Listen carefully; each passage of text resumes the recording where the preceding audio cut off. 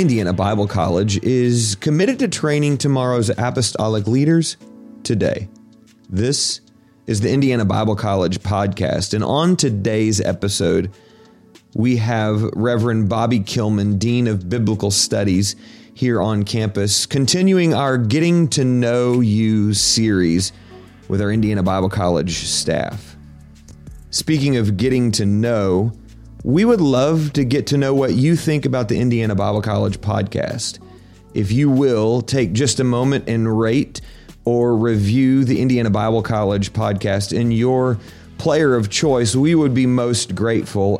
One review said, "Excellent resource with great content and preaching, especially the staff interviews." And, well, here we are creating more staff interviews. So we absolutely listen to what you have to say about the Indiana Bible College podcast. So again, go right over in your podcast player of choice, rate and review the Indiana Bible College podcast, and enjoy getting to know a little bit more about Reverend Bobby Kilman. Well, Brother Kilman, thank you for being with us today here on the IBC podcast. So good to have you. Man, you've been going all summer, preaching here, preaching there. Just introduce yourself for those who may not know you, what you do, what your title is, and maybe even like day-to-day what your role looks like. Well, thanks, Brother Brzezinski. I appreciate so much the work you guys do with these podcasts, kind of getting IBC's heart and passion out there around all sorts of wonderful things we do here at the Bible College. I grew up in an independent apostolic church out of Christ Temple here in Indianapolis, and was converted as a kid. About 7 years old, I received the Holy Ghost, and so I grew up outside of the UPC, which is fascinating for me to think about. We used to go to Fortville camp here in Indiana, the UPC campgrounds, and these massive campground, and who dreamed that I would ever be there one day preaching and teaching to young people. So I love the UPC. I joined, I think I was 17 when I walked into Calvary Tabernacle, and that turned into a process in which the Lord called me to Bible college, and then I went from there to graduate school. Didn't really understand what God wanted me to do with that, and here I am today, and I'm the Dean of Biblical Studies at Indiana Bible College. That's a little shocking to me that happened. I'm just a guy. I don't know what that means, and I had tremendous privilege and opportunity provided to me from Calvary Tabernacle, of course, Paul Mooney, and now Brother Josh Carson, and I am delighted to do what I do. I'm the Dean of Biblical Studies, which means I oversee the Biblical Studies department, get to work with a tremendous team of people that are incredibly talented and passionate about apostolic doctrine. At IBC, we don't look at people who are just affirm apostolic doctrine. We look for people that are energized by apostolic doctrine, and we have a great team here that is doing that. And it's a delight to do that, work with all of these wonderful students from all over the country and even now out of state, even from the mission field, global missions. So, I'm the Dean of Biblical Studies. We have traditionally had three departments, or two departments, then three departments, now four departments, which is a wonderful thing. Being a part of that as administrator, which is part of my job, is help brainstorming kind of the future and working with the incredible deans and leadership to cast kind of IBC's vision for the future. And I love that part of it. I fell in love with that part of the work as I was asked to do it, actually. I had no inclination to want to do anything like that at all. I just wanted to kind of teach and touch students, minister to them and grade papers, to be candid. But I have fallen in love with the administrative work to help create a program, keep it tight, and flesh it out to crank out apostolic ministers that know kind of the current issues and can defend the apostolic doctrine in a powerful way and persuade people of the truth of apostolic doctrine. And I teach a lot while I'm here as well, which is the gift to me. I've been paid for about the last 13 years or so to do pretty much nothing but teach and preach, and then I get to travel. And Calvary has been very gracious with my schedule. I've been privileged to be in a lot of places to preach and teach, and I love all of that work. So, yeah, my average day looks like coming in, for classes. And I'm usually one of the 8 o'clock guys. I come in bouncing off the walls at 8 a.m. I love the truth, and I happen to be a morning person. God help the poor students that are sitting on the front row. I kid them and tell them, if you're not a morning person, you can move back. I won't be offended. And so it's a lot of fun to do that. I love to teach, and I teach a lot. So in between classes, I will have students come in.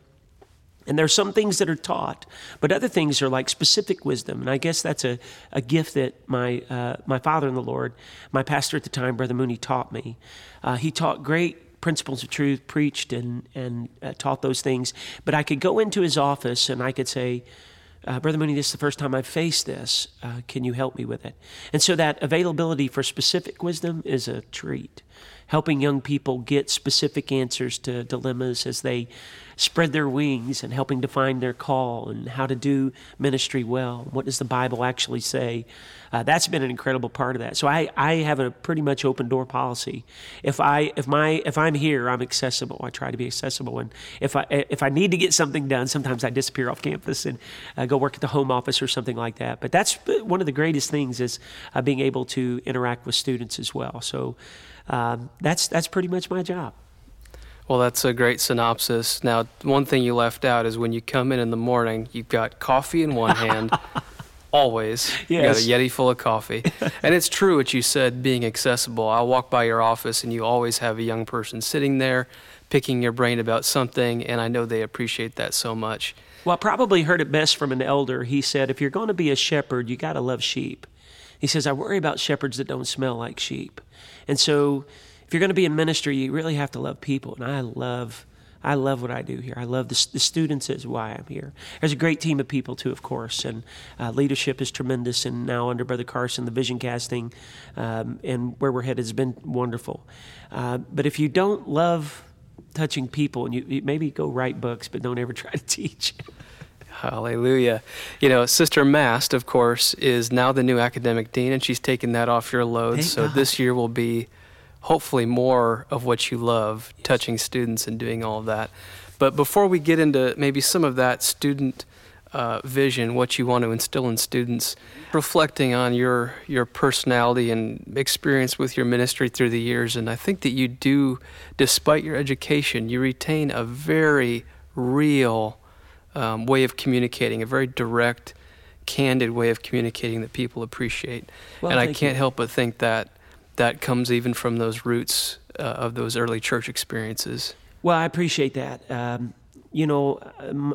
Two things on that. One of the last things Brother Mooney ever said to me as my pastor was, Brother Kilman, stay with what you were raised with. And then he said something kind of shocking to me. He said, I don't even mean Calvary Tabernacle. He said, I mean your mother and father. That humility. I mean, as you say humility, it's just they were very simple people who loved God fiercely and loved truth fiercely and just served God, raised 7 kids in the truth, and just, I don't know any better, I guess. And then, Brother Mooney challenged me one time. He said, Brother Kilman, always preach and teach to the pew. He said, you don't want to necessarily spend your life writing papers that like 7 people read. And I get what he was saying. I think the gift of teaching should be that you make complex issues more accessible. And if you're not making complex issues more accessible to people, you're failing as a teacher somewhere. Great teaching doesn't make it simple, but it makes it more accessible. And I think I've tried to work really hard at that due to the candid kind of guidance of Brother Mooney and the love I have for my family. And my mom's very fond of saying, Bobby, you don't just be a head preacher, be a heart preacher. Because if it comes from the heart, it's very hard to resist because it's real. What she meant was, don't try to impress. Preach and teach the truth out of a compassion and love for people. And I thought that was very profound. That's well said, and you exemplify it, and not a lot of people, maybe this is embarrassing, I don't think it should be, but oftentimes tears come to your eyes when you're teaching with passion, and I know students appreciate that. But moving on to, of course, you were a student at IBC. You were a talented young minister, as I've heard. But you decided to make a move to go to CTS. Yeah. And remind me, the acronym stands for Christian Theological Seminary. Christian Theological Seminary. And I imagine prestigious school, expensive school, progressive school, you could have been tempted. You were tempted, but you could have drifted into wanting the affirmation of men or wanting to appeal to respectability. What was that challenge like? Well, I mean, that's absolutely right. I didn't understand why the Lord sent me there, to be candid. I walked out of many classes frustrated. It was, and I have wonderful relationships there. They paid 2.5 years of my education. The Lord gave me favor. They were very kind and gracious to me. I have friendships there to this day that we candidly know we disagree fundamentally on the doctrine. And I remember he's the best. I shouldn't probably say this publicly for all my other wonderful professor friends over there. I would consider, because of my personality and the way I learn, Ron Allen would be the best professor they have there. And I took every class of his I could take. I just resonated with his teaching. He got into the text. And even though he didn't believe what I believe about the Bible as authority at all, he was very candid, and I appreciated his honesty. I didn't know the Lord was preparing me for today and critical thinking and seeing how to defend the Bible in a very, very in-depth way. And so I remember I was walking down the hall, and Dr. Allen, a great friend to me, he tried to get my doctorate degree paid for. He was very gracious. He said, I think I can get money thrown at you if you want to. And the Lord just directed me here instead of pursuing that at that point. And so I'm walking down the hall, Brother Brzezinski, and he says to me, I said, hello, Dr. Allen. He said, hello, Bobby. He passed me. He said, Bobby. And I said, yes, sir. He said, your level of learning, your writing and your learning has taken off this second half of the semester, and you're going to force me to give you an A. He says, I hate giving A's. And I was like, thank you. And of course, that's what it was. It was tongue-in-cheek, and he laughed and walked on. And as I walked away, I felt this little check from the Lord and said, did you see the switch? And I don't mean this in a malicious way, but it was like the confrontation was moving from intimidation, belittling, and I don't think they did it intentionally always, but belittling positions, and like you believe in divine penmanship if you believe in verbal plenary inspiration. I'm like, that's me. I believe in divine penmanship. That's me right here. So you had to walk in unintimidated, but that belittling, kind of in your face, making you feel inferior, a switch to praise. And it was like the Lord said, did you catch that? And I this is going to sound a little weird. I don't mean it to be that way, but I remember I was in a Gospel of Mark where we're going verse by verse through the Gospel of Mark, and I did a presentation, and at the end of it, the wonderful professor there went on and on and on and on, because we have about a 45-minute presentation. That's our major part of the grade of our course, and he went on and on and on and on. And finally, my wonderful denominational friends like Mike Serblon, my Presbyterian pastor friend at the time, turned, and then there's another lady turned around like, dear Lord, how much is he going to go on and on and on? But again, that appeal to pride, you have to see that attack.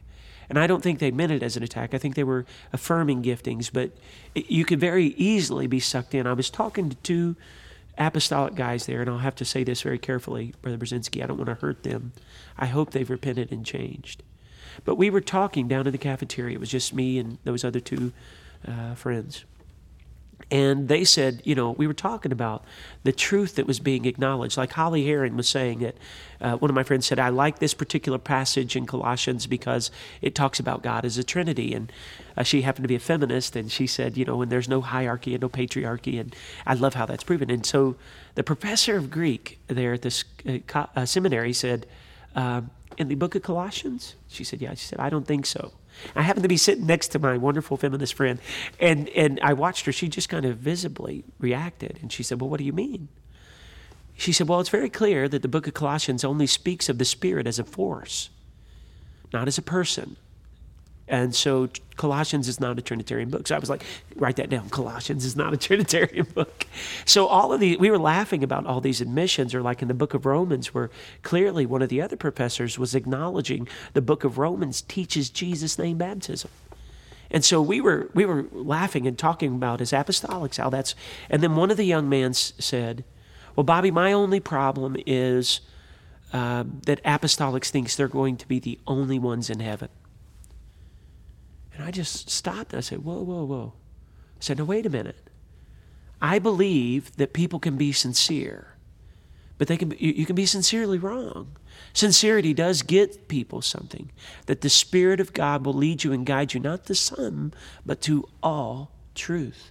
And I said, I believe strongly our message. And Brother Brzezinski, that was the end of the conversation. And those two apostolic, well, they weren't apostolic anymore, but those two young guys from an apostolic tradition gave up their faith right there for the praise of people. And the fascinating thing to me was the reason that they're entertaining Pentecostalism is because they understand we're the fastest growing thing in the world. The only thing close to us is Islam. And the fastest growing branch of that, Amos Young is right, is Oneness Pentecostalism. And so that's the reason they're talking to us, is because of our growth. But if we give up the substance of who we are for the praise of people, that's when we lose. That pursuit of respectability. Respectability, I would estimate, is the greatest temptation facing apostolic ministers today. They want to be respectable. That if you see fundamentally any eyes on you except for heaven's, if you're worried about any eyes on you except for heaven's, you're already compromised at some level. And we have to really live that way faithfully. I'm not talking about being flippant or arrogant. I have wonderful friends. They love me today. I could walk onto that campus and interact with anyone. So I'm not talking about being belligerent or anything like that. I'm talking about kindly and yet pointedly standing for the truth. And if you are worried about respectability or that temptation to praise, and by the way, Brother Brzezinski, if you cut me up here today, I'll be red. And that means I'm a human being. And fortunately for me, IBC had prepped me to see through that threat.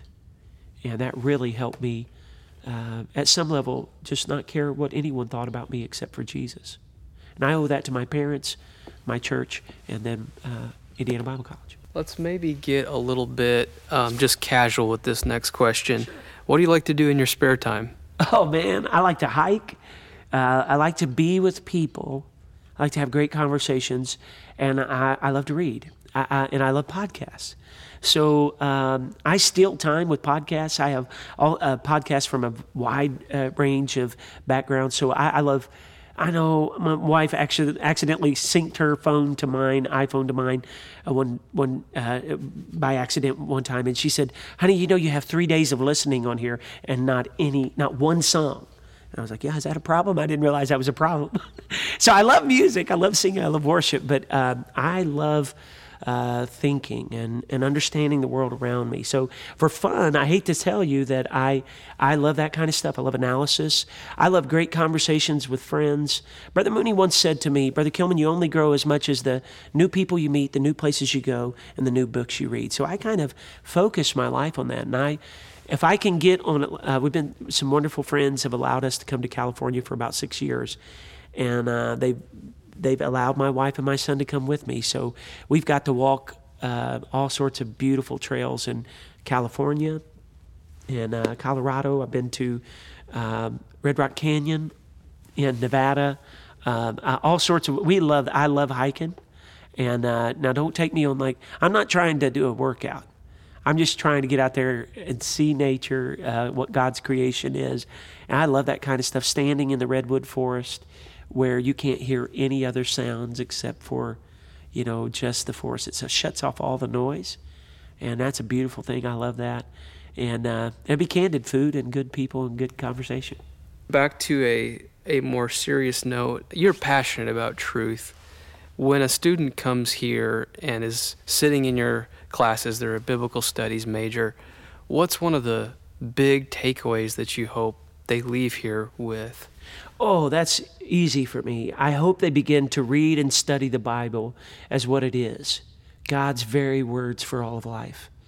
So we lack understanding and conviction, and by that, what I'm going to call real authority, the confidence to act in concert with what we know to be true, because we don't study the Word of God enough. So, like when people ask me questions about prayer, what I will say to them, well, have you ever done a study simply on what the Bible lays out from the Psalms, or like John 17, Jesus' high priestly prayer? Paul says, I never cease to pray this for you since I've heard about you getting in church. Probably a good prayer. So when they ask me about prayer, or they ask me about any aspect of life, I would say, do you believe the Bible's the very words of God? Do you believe that you can get something higher than your own thinking? And they would say, yes. I said, well, then really let that be don't be a hearer of that, be a doer of that, and spend the rest of your life studying Scripture that way, with that type of conviction. And we're apostolic in all sorts of ways. But I know people, Brother Brzezinski, what I will say often to students is, I know people that have quit every kind of horrific type of addiction or hurt or pain that's come from the world, the damages of sin. They get into church and they don't have great marriages. They don't have great families because they don't know how to treat their spouse and they don't know how to treat their kids. Not because there's not direction. It's because they haven't cast down every imagination and every high thing that exalts itself against the knowledge of God. And so they need to start literally treating their spouse in the way Scripture says. They need to have as much faith in that as they do Jesus' name baptism. We need to, and I think with that bedrock conviction, then students can begin to say, wow, my prayer should reflect that. The way I minister should reflect that. The methods I use for church growth should be right out of that book. And if I hear something that sounds good, I got to test it by that. And that's how you try the spirits, to make how can I say this in the most gracious way possible? A thick understanding of God's revelation will help you discern when things are not from Him. And I think that's a powerful thing to get, because they already got the baptism of the Holy Ghost. They already understand that. We talk about the gifts of the Spirit from the Bible. We talk about everything from the Bible, because you can't, if you're going to be a true worshiper, it's not just spirit. It has to be truth. And without that truth bedrock, we're spinning our wheels and wasting our time, sometimes even shutting people away from the fulfillment of God's victory for their life in that area. When if I would just as a preacher, a teacher, a minister, educator, Paul says teaching and admonishing one another in psalms and hymns and spiritual songs. And if our songs are not teaching the truth and admonishing them, challenging them with the truth to live it out, then we can actually not treat the Bible as what it is. It should infuse everything we do. Let's end on this question. Let's say there's a young person listening and they are passionate about God, but maybe they want to learn more. They're not sure what to do next.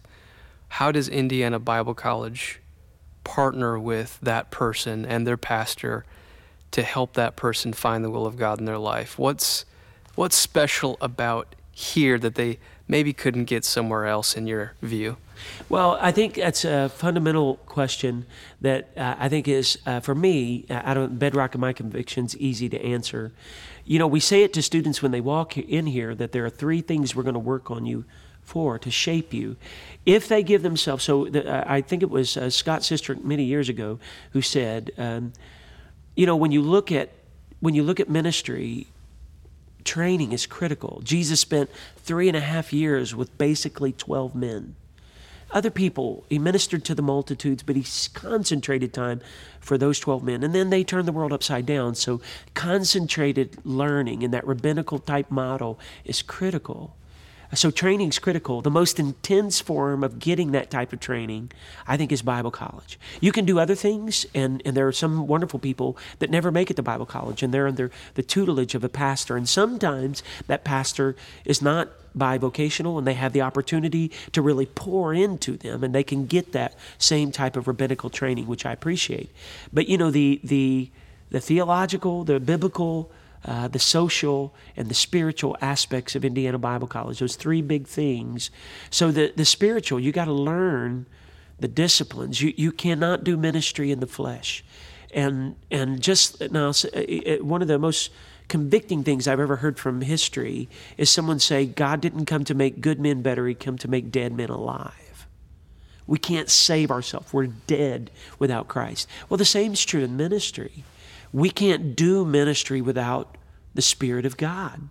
And if we try to attempt, we can't attempt salvation in the flesh. We can't attempt ministry in the flesh. So that's the spiritual aspect of showing them how to work in the disciplines and what it means to be actually spiritual, not the trends of pseudo-spirituality and the things that are extra biblical. And that's why the biblical training, the theological training, is the next big piece, because not only do you need the spiritual, you don't just need zeal.